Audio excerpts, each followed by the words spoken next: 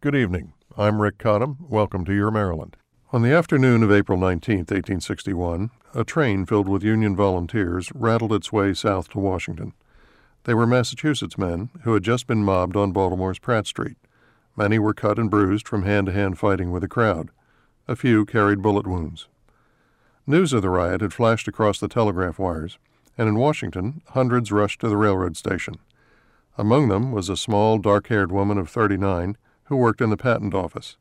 Formerly, she'd been a schoolteacher in Worcester, and as the regiment passed, she recognized many in the ranks.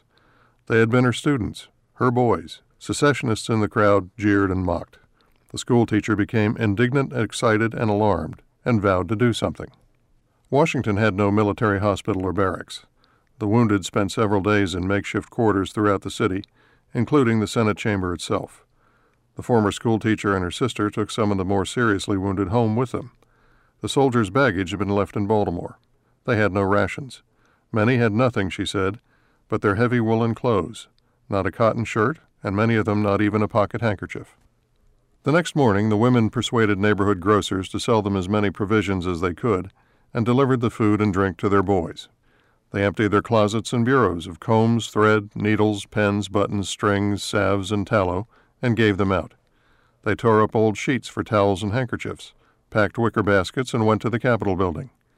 The schoolteacher sat in the vice president's chair and read aloud to her homesick and confused boys from a copy of their local paper, joking that it was better attention than I have been accustomed to see in the old time. In the next days and weeks, more troops arrived until an army surrounded the city. Caught up in the patriotic excitement, the women went to the camps every day, handing out homemade cake and jam. I don't know how long it has been since my ear has been free from the roll of a drum, the schoolteacher wrote her father. It's the music I sleep by, and I love it. Soldiers, too, wrote letters home telling friends and family what the sisters had done for them. In response came hundreds of packages from mothers, wives, and daughters. Until their rooms packed to overflowing, the two women moved to larger quarters. The excitement built to a climax in July, when the untested Union Army marched into Virginia to meet a similar army of boys eager for battle, these from the newly formed Confederate States of America.